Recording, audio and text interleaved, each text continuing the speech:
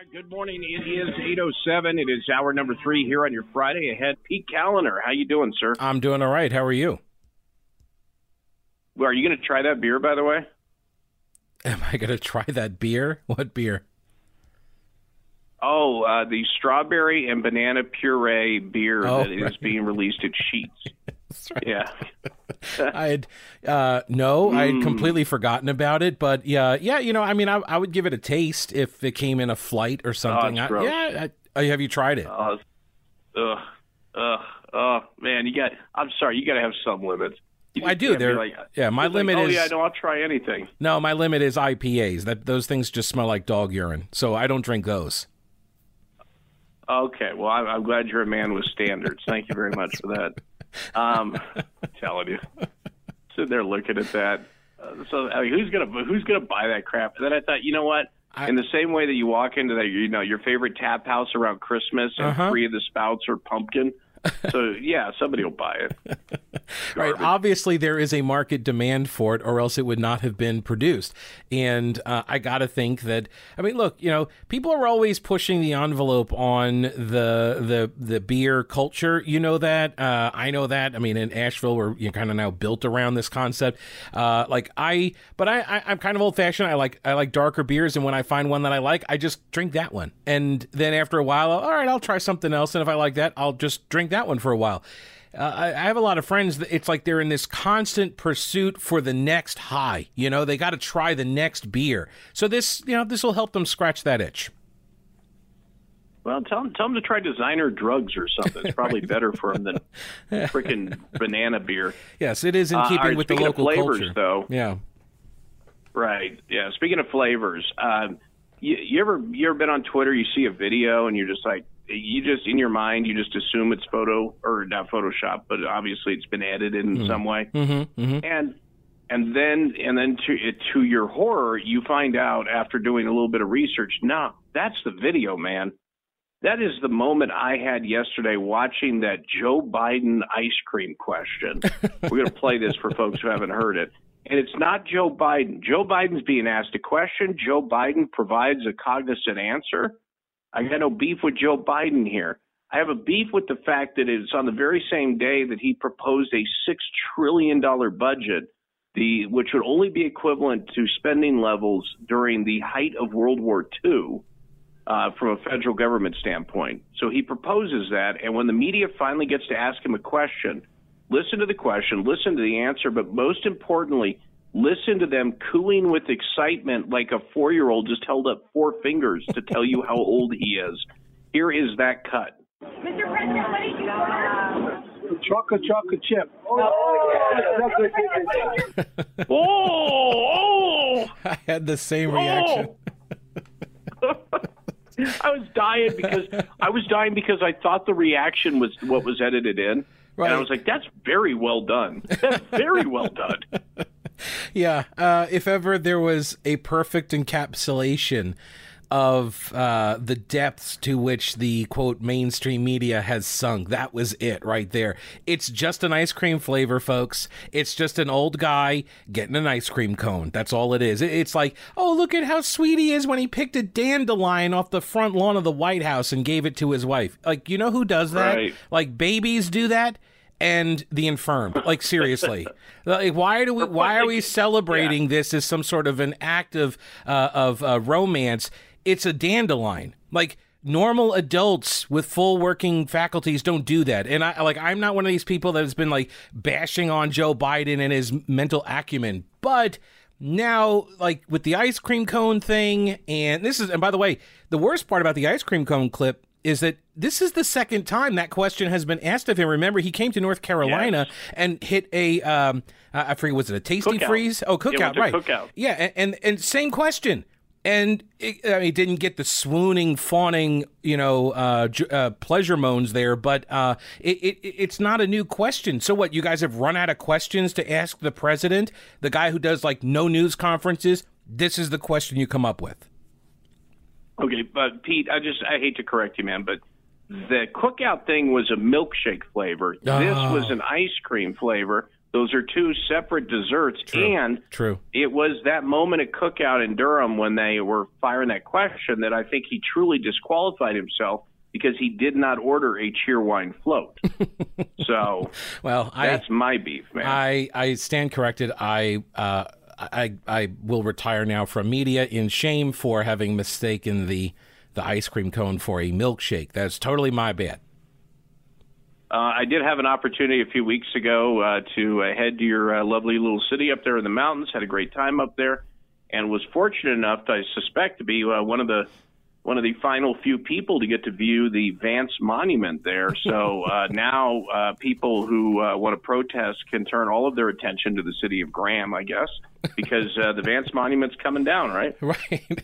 Yeah, they're dismantling it brick by brick. It's an obelisk, so it looked like the Washington Monument, and it's in a lot of the city's logos and stuff. It's been here since 1897, and it was built for the former governor of North Carolina, Zebulon Vance, who was the governor during the Civil War. I mean, the guy was a racist, no doubt about it, and he also, by the way, though, was a big champion for Jewish people because a Jewish guy came on the road and saw him. When he got captured, he was forced to walk to the train station by the Union soldiers, and a Jewish guy comes along and says, "Oh, that's, Governor Vance. Can I give him a ride?" And the soldiers let him do it. And so he sat with this Jew on the way to the train station. And ever since then, Vance, or after that point, Vance went around giving speeches about how great Jewish people are. And to the point where the Jewish community would leave a wreath at this monument every year in honor of the work that Vance did to help celebrate them as a culture and a religion.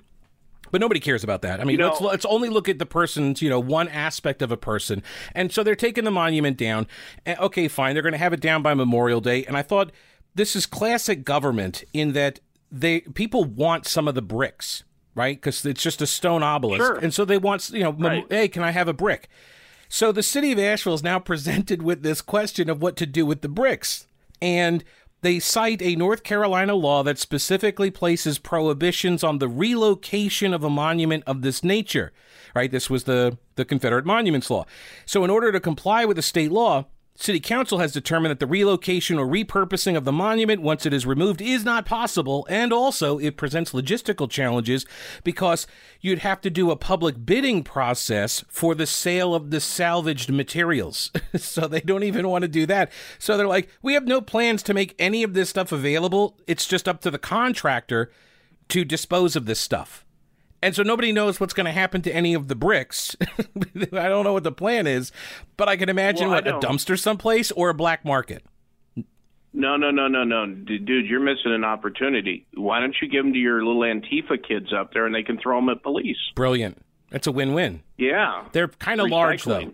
They're kind of large. And I don't know if you've seen some of the Antifa people. Not exactly swole. You know what I mean? They're not exactly. Yeah, I do think it's also funny that they're celebrating and touting and giving themselves the progressive pats on the back because they are going to have a black-owned landscaping company do the landscaping restoration work on the site.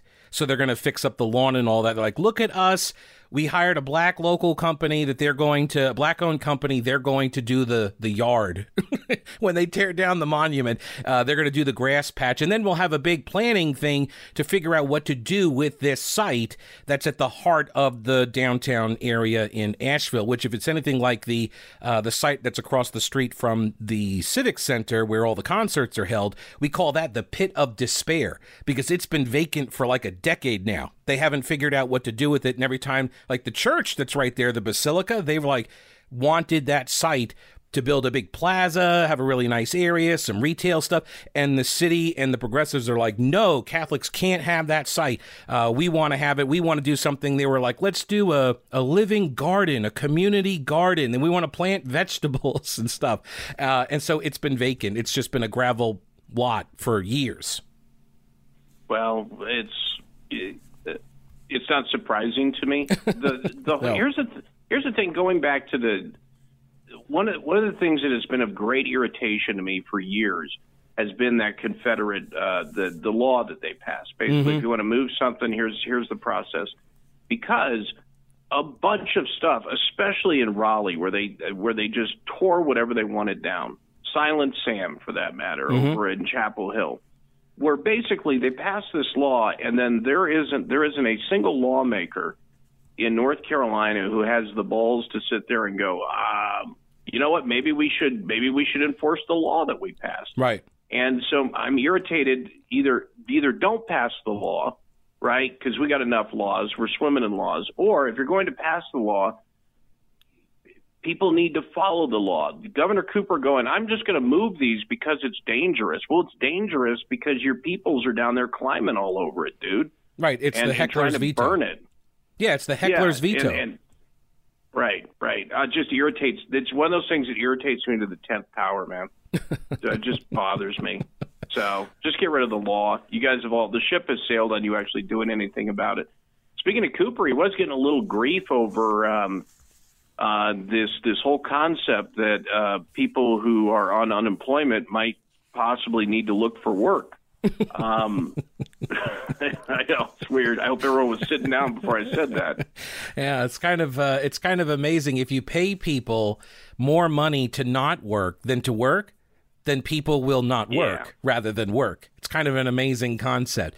Look, and for people who are drawing this the unemployment benefits that are comparable to a salary that they can command in the open market, they're making a rational decision. Right? It's completely rational for them to look at these, two potential income sources and say, okay, they're basically equal or almost equal.